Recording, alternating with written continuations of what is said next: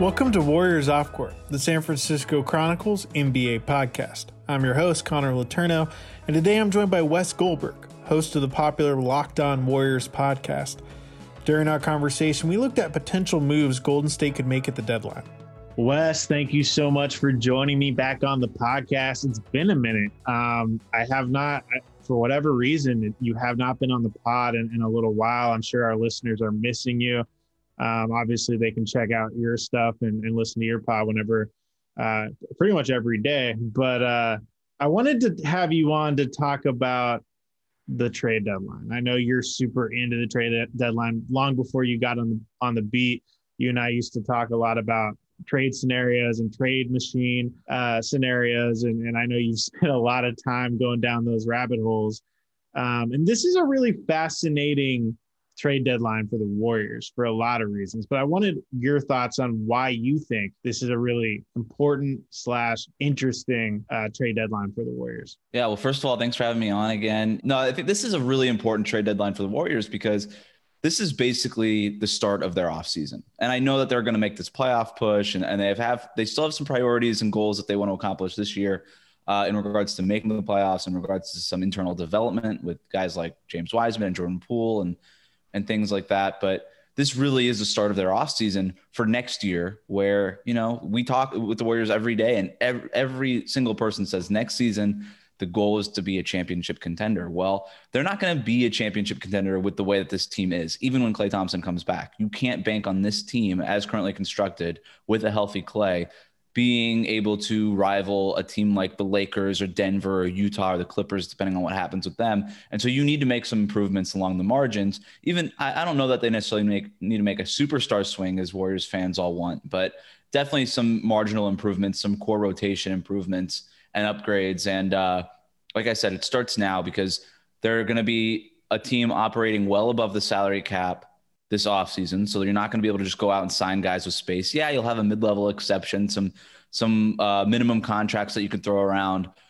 You've got the draft pick from Minnesota potentially coming over that could be, you know, at 4 or 5, but that's not a guarantee that you're even going to get that, right? Because it's top 3 protected. So that you might have to kick that can down to 2022.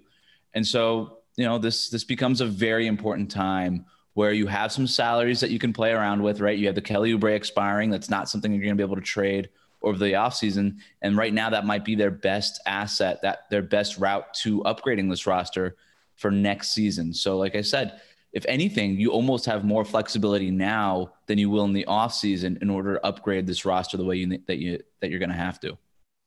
Yeah. So, you know, you hit on something important there. It's the future of Kelly Oubre. And to me, if they're going to make a significant move at the deadline, it's almost definitely going to involve Oubre.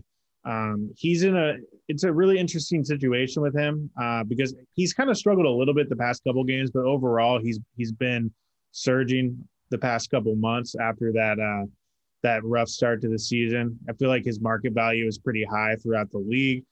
He's only 25 years old, so he's just starting to enter his prime.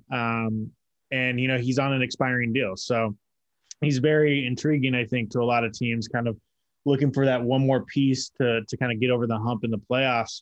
But, you know, the Warriors, you got to wonder how they view all this, right? Because, and I know we've heard different things from the organization and everyone's going to say certain things, but as beat writers, we have to read between the lines a little bit. And I'm honestly not totally sure. I'm going to be completely honest. I'm not totally sure where the Warriors stand on Oubre. I've heard that they want to bring him back, but the bigger question to me is, does he want to come back? And he has said that he would like to have a long-term home with the Warriors, but guys always say that, right? I mean, what else is he supposed to say? You look at his quotes recently to Kerith Burke.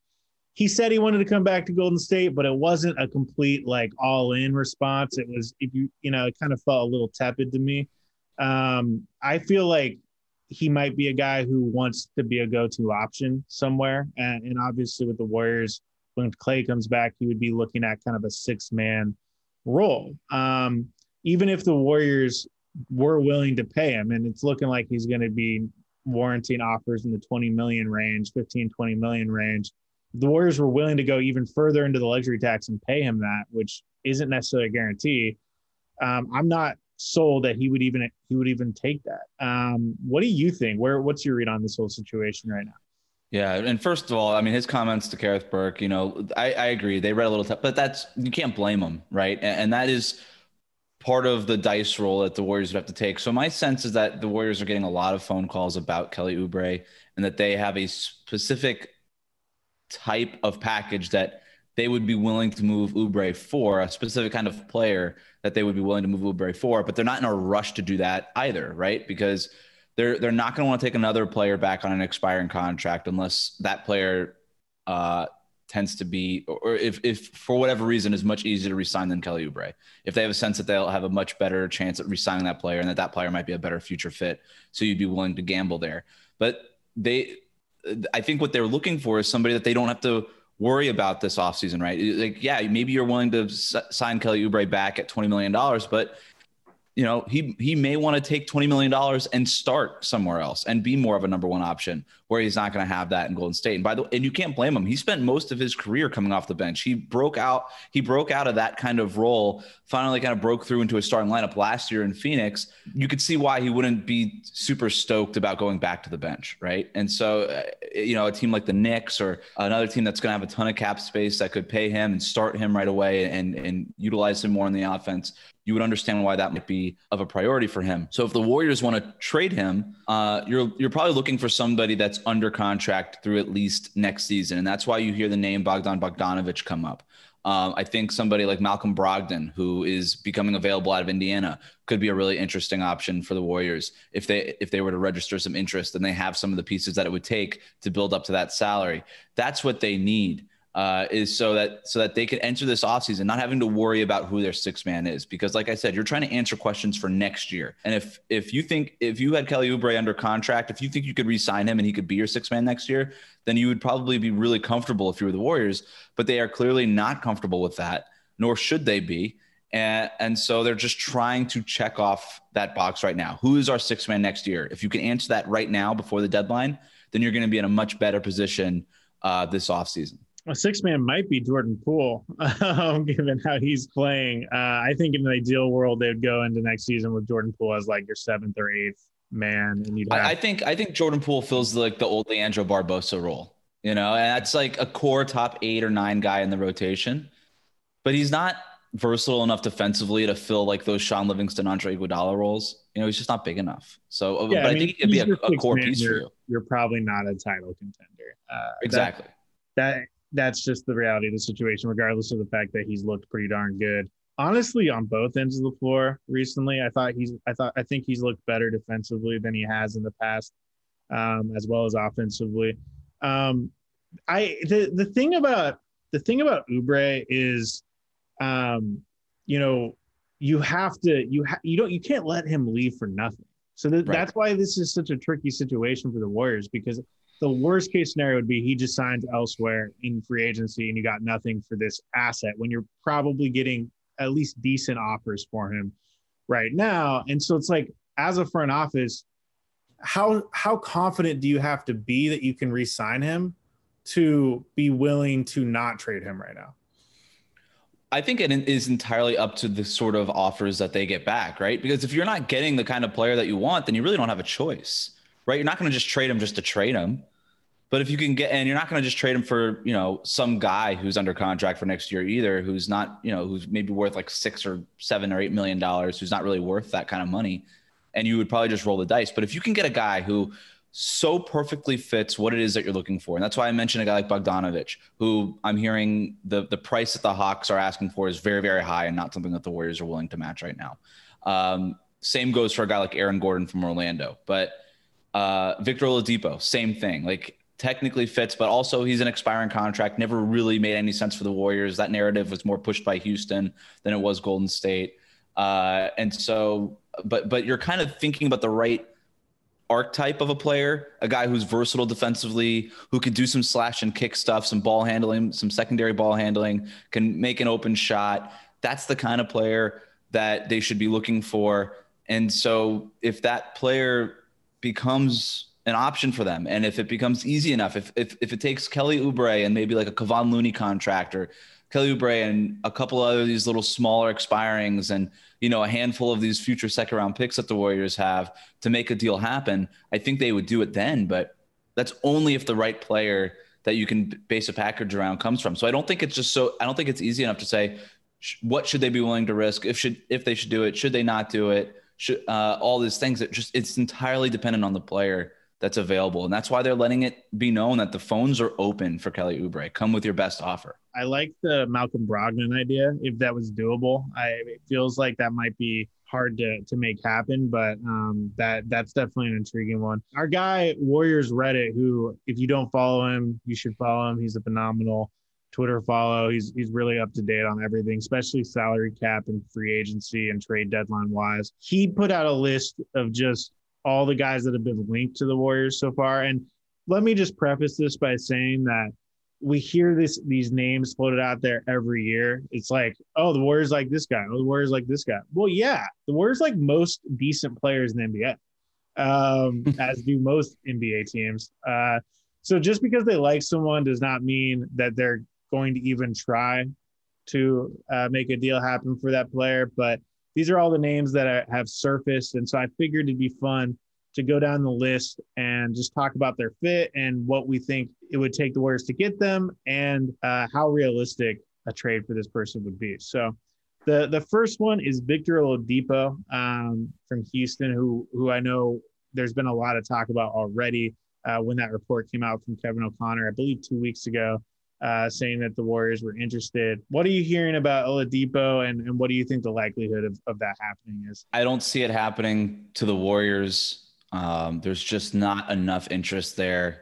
His shooting percentages have completely fallen off a cliff. He's not healthy. He's not the player he was. It's going to take an extended rehab.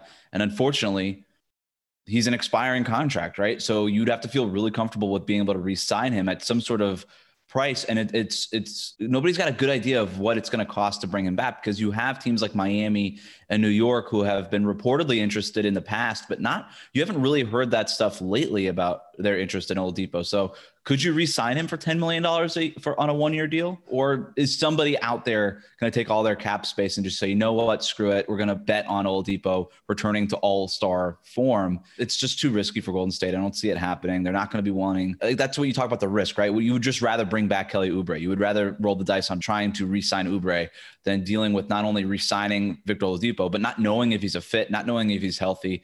I don't see it happening. I actually don't even know if he's going to get traded. I just don't see the deal that works out there. The one team I keep going back to with Oladipo is the Knicks, because you hear that the Rockets, and this was from Sam Amick this morning in The Athletic, reporting that they want a first-round pick or a nice young player, but that they might not even get that. So what if you're the Knicks and you just traded Kevin Knox, who is a lottery pick, who hasn't done anything for them, but you can almost sell that to the Rockets fans as, hey, there's a former lottery pick. We can make something out of him the Knicks couldn't do because the Knicks are super dysfunctional and we're not, all these things. And so you would maybe just trade Victor Oladipo for Kevin Knox and some salary filler.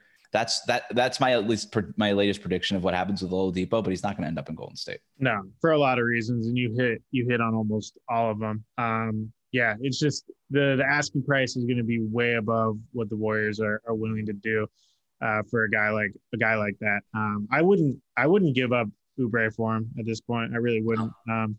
So the next one is Otto Porter Jr. Yeah, I don't see it. That was a while ago, and I guess the idea was that you would flip Wiggins for Otto Porter Jr. and then re-sign Otto Porter Jr. at a much cheaper cost than what Wiggins is costing you. Because I don't see any other way to get up to the Otto Porter money.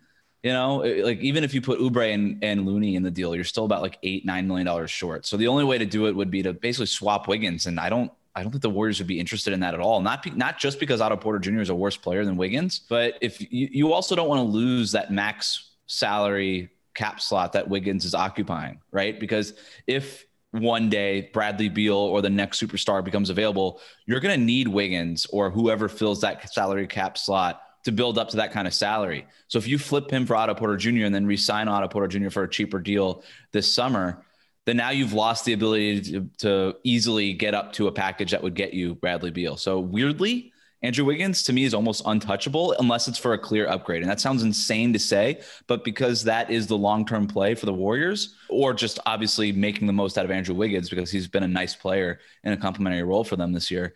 I don't see them moving him for some sort of deal like that. That's going to be a downgrade. I think Porter's role with Chicago finally aligns with his ability. I felt like in Washington, he was constantly being asked to be something he wasn't, because I think he was the number 3 pick overall. They wanted him to live up to that billing and be this like stud guy. And he just isn't that. He's a good rotation caliber wing. He's like a Contavious Caldwell-Pope type, right? Who's getting paid $28 million a year. And that's probably what that'll be his role on the next team. Yeah, I think the Warriors, if they are willing to part with Oubre, I would hope that they could do better than someone like Porter. That remains to be seen. But no, I just don't think he's a great fit for some of the reasons you just touched upon. He's also just one of these like 3-point shooters who can't really do much. And it's the same deal with Robert Covington, and why every Warriors fan was obsessed with Robert Covington, why I never really understood the fit, because he can't do anything with the ball in his hands. And the Warriors are more than just a space the floor, stand in the corner and shoot the threes. Like, you need guys who can drive and kick and move the ball around and handle the ball. And Wiggins is so much better at that. And so is Oubre, by the way. And Oubre is not very good at it, but they're both much better at that than Otto Porter Jr. is. And so when we talk about some of these guys, that's why you look at guys like Victor Oladipo and Malcolm Brogdon and Bogdanovich and guys, because they're guys that can do stuff with the ball in their hands. We'll have more of my conversation with Wes Goldberg right after the break. Yeah, so the next one is Bogdanovich. I've been a Bogdan fan since his Sacramento days. I really thought he was underrated there. I wanted to see him put in a little bit more featured of a role, which never happened. And then it's been kind of a weird fit since he left. I would love to see him in a situation, whether it's with the Warriors or elsewhere, where he can, be like a real leader of a second unit, a guy who can, be a secondary ball handler. He, to me, is exactly what the Warriors need. And if Warriors could get him for Kelly Oubre and maybe, another contract, maybe even a Kevon Looney, I would be willing to do that, honestly, if I'm the Warriors. Yeah, and so on my podcast, Locked On Warriors, I did this mock trade call with the Locked On Hawks podcast, basically just going through a negotiation, what that might sound like. And we came to a package that was Kelly Oubre, Brad Wanamaker, and then one of these other small, like a Kent Bazemore, Eric Paschall salary. I think they wanted Eric Paschall. I think was what the other host wanted. And so it was those 3 guys, basically in exchange for Bogdanovich. And we both agreed that it kind of makes sense for both teams, but might not make enough sense for Atlanta to go ahead and do that. And so basically our mock trade talk stalled there. I do know that the Warriors kicked the tires on Bogdanovich, right? And that the conversations didn't move anywhere serious because the Hawks asking price is just really high right now. But it's the beginning of the week and the trade deadline is Thursday. And so maybe that price comes down a little bit closer to the deadline.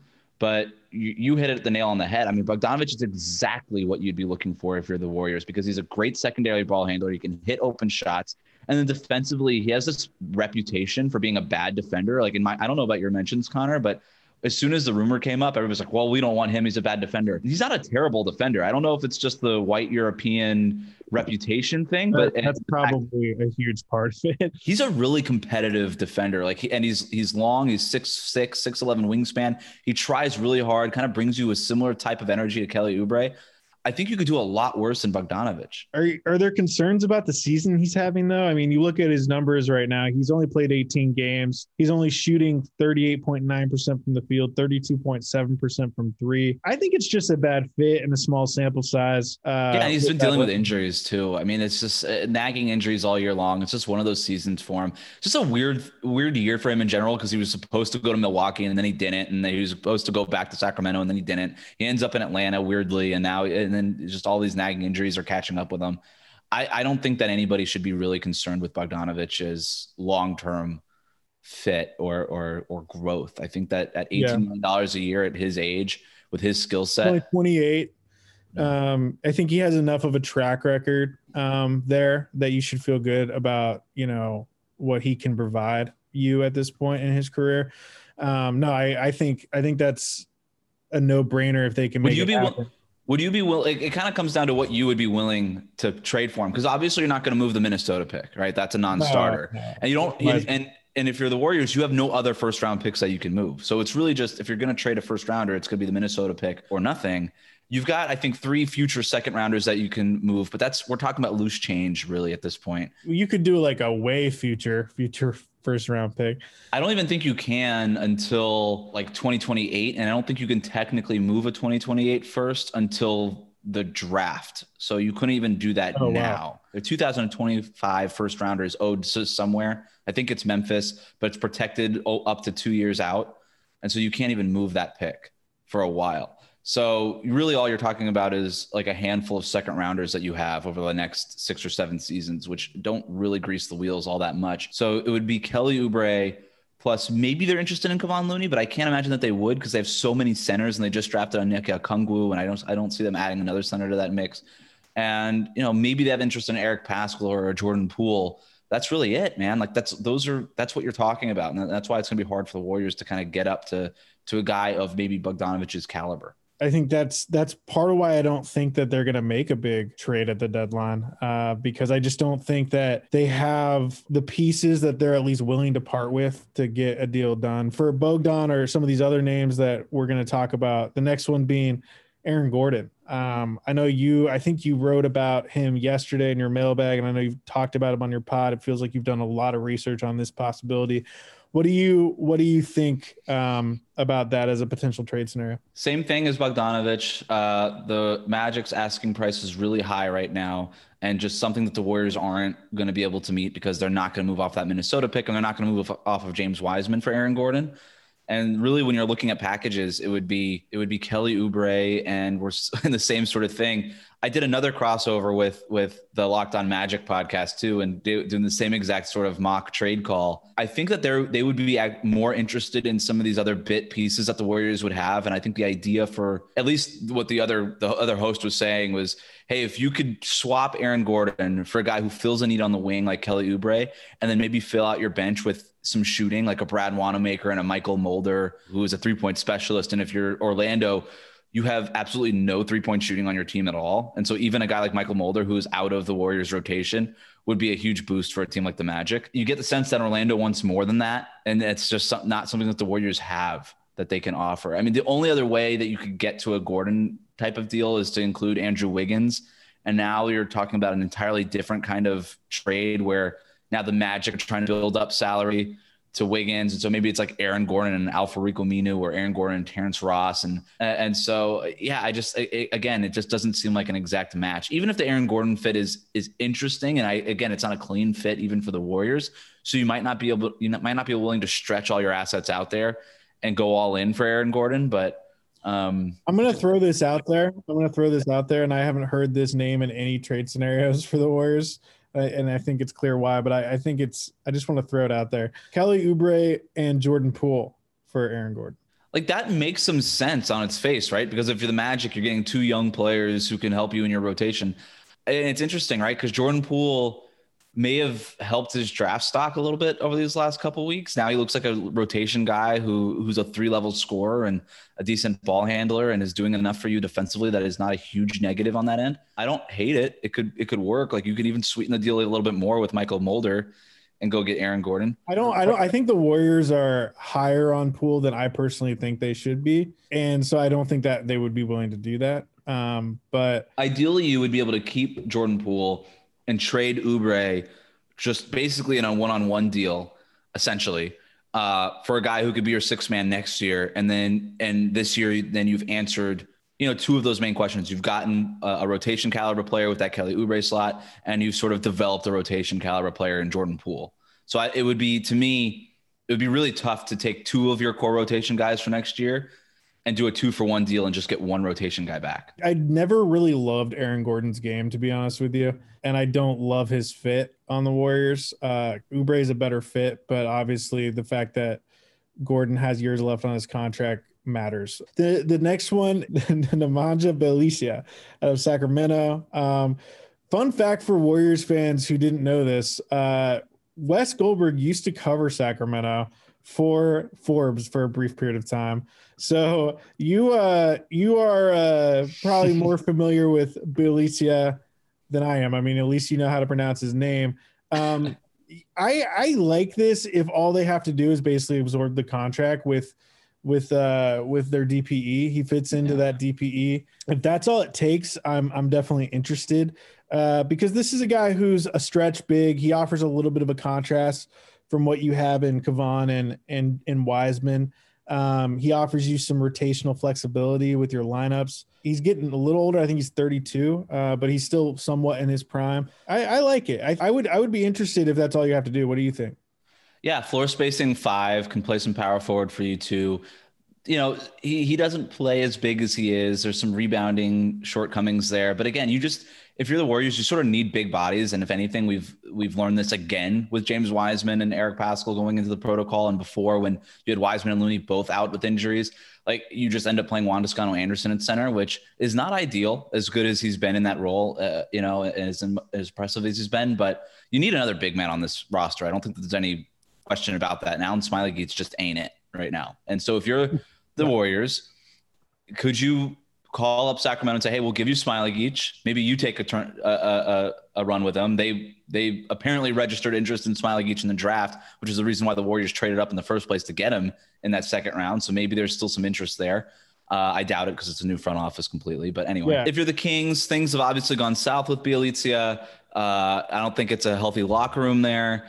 You could move off of his $7 million salary. Even if you were to take a Smiley Geach back, just so if you're the Warriors, I think the idea would be, hey, can you just please take this and you can go ahead and waive Smiley Geach, but we don't want to deal with, eating that salary right now. Or maybe it's just a Brad Wanamaker type of salary that goes out or something like that. But if you're the Kings, then you create your own trade exception out of it, which is it would be a decent amount if all you're taking back is a minimum deal like Smiley Geach's. If you're Sacramento, you're creating like a $6 million trade exception, a $5 million something trade exception. So that's a valuable thing if you're the Kings.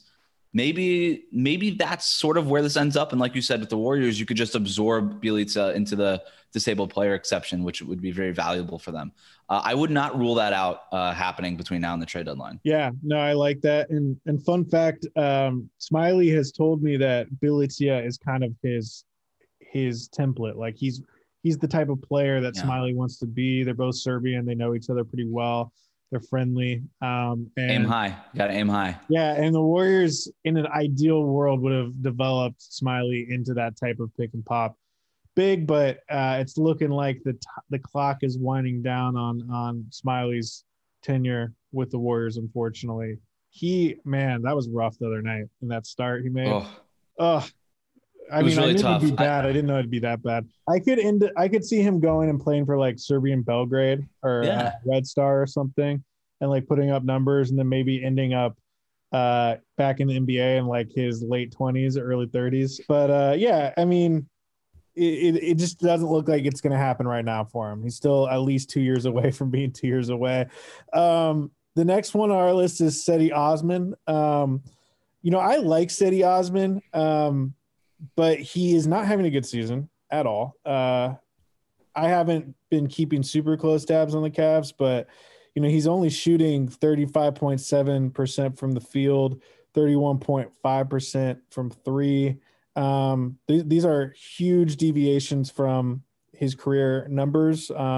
If he can be what he was last season, which is like 11 points per game, 38% from three, 44% from the field, I think he can be super helpful for the Warriors as like a 7th, 8th man. I think he's smart. He knows how to play. He doesn't make a lot of mistakes. So I like him. Depending on what you'd have to give up for him, I think it's worth having him in your rotation. Right. This would be more of the scouts doing their work than just looking at the stats, right? Like if you're the Warriors, you would have to scout Cedi Osman, say, hey, whatever he was in Cleveland, we can make him better here in Golden State. He's shown flashes of being able to handle the ball and drive and kick as a secondary ball handler type.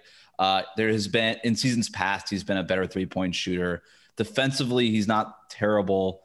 There's length, there's athleticism there to work with. He plays with the competitiveness that I like. I actually really like Cedi Osman as a kind of project player, and project might be a little too rough. I think he's a solid rotation guy. I just don't know if he's a solid rotation guy for a playoff team. And if you were the Warriors trading for him, that would be the bet that you're making, is that this is a guy who's under contract for another couple of years, who we think we could turn into the next Joe Ingles or something like that. I explored this idea of Cedi Osman. From, I think Kevin O'Connor reported that they actually have made the phone call about Cedi Osman. It's not enough, even just for trading Kelly Oubre. It's just not enough for me, because you could, with Oubre, you can, if you re-sign him, you know that he could be your sixth man next year. With Osman, you don't really know if he's going to be able to develop into your sixth man, or just if he's going to be one of these guys who just sort of falls out of your rotation. Like, you don't really know. There's such a wide range of outcomes for Osman. So it would take a little bit more. If I were the Warriors, it would take more for me than just a straight up swap of Osman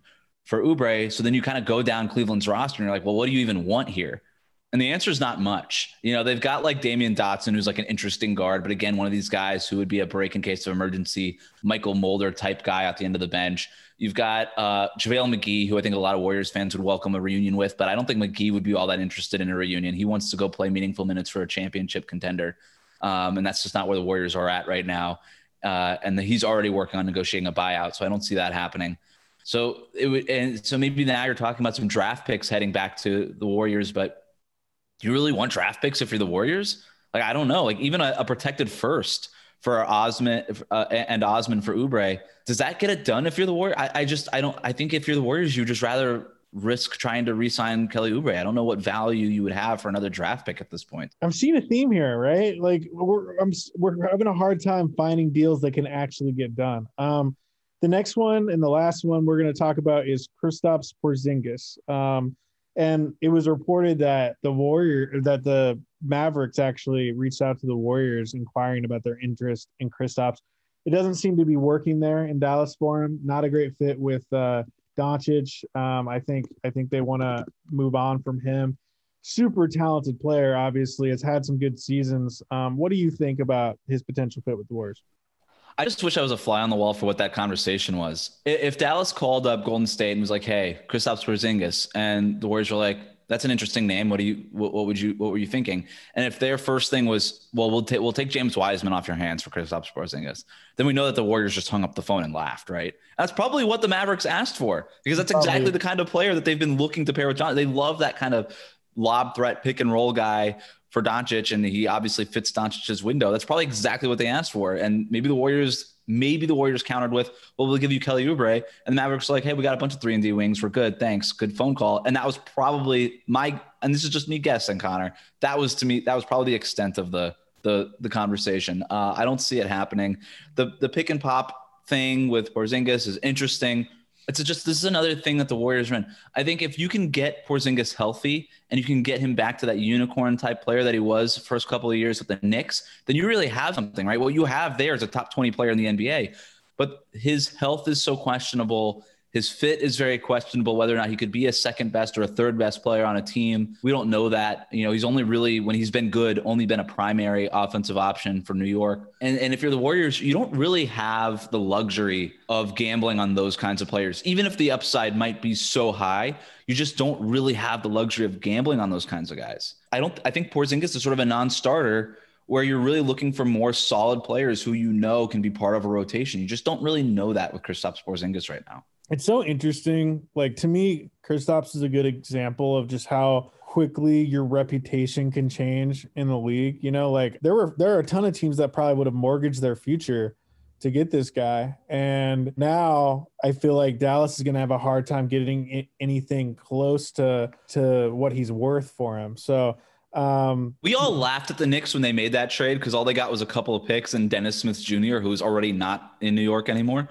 They ended up winning that deal because they got 2 first-round picks from Dallas, and they cleared a bunch of cap space that they are now able to use to be free agent players last year, and this upcoming summer. So somehow the Knicks won that trade. It's amazing. Knicks are like looking like a well-run franchise this season. It's so weird. Wes, that was fun, man. I want to leave this with one last question, which is, bottom line, do you think they make a deal, big or small, at the deadline?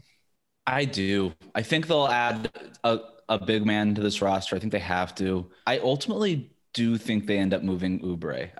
It's just my gut feeling. I think that there's just going to be too many phone calls between now and Thursday, and too many teams maybe lowering their prices that were previously thought of as pretty high. There's just a lot of, we're kind of in the feeling out stages of the deadline. Things do change when the deadline approaches. And I just ultimately think that there's too much motivation for the Warriors right now to try to move Oubre. Yeah. Well, Wes, thank you so much for joining me. Awesome insight. I can tell you've been spending more time than me on the trade machine and all that good stuff. So appreciate it as always. Thanks for having me, man. Our thanks to Wes Goldberg for joining me on the podcast. Really enjoyed hearing all of his insight on the trade deadline. Warriors Off Court is a production of the San Francisco Chronicle. Support Warriors Off Court in the newsroom that creates it by signing up for a Chronicle membership at sfchronicle.com/pod.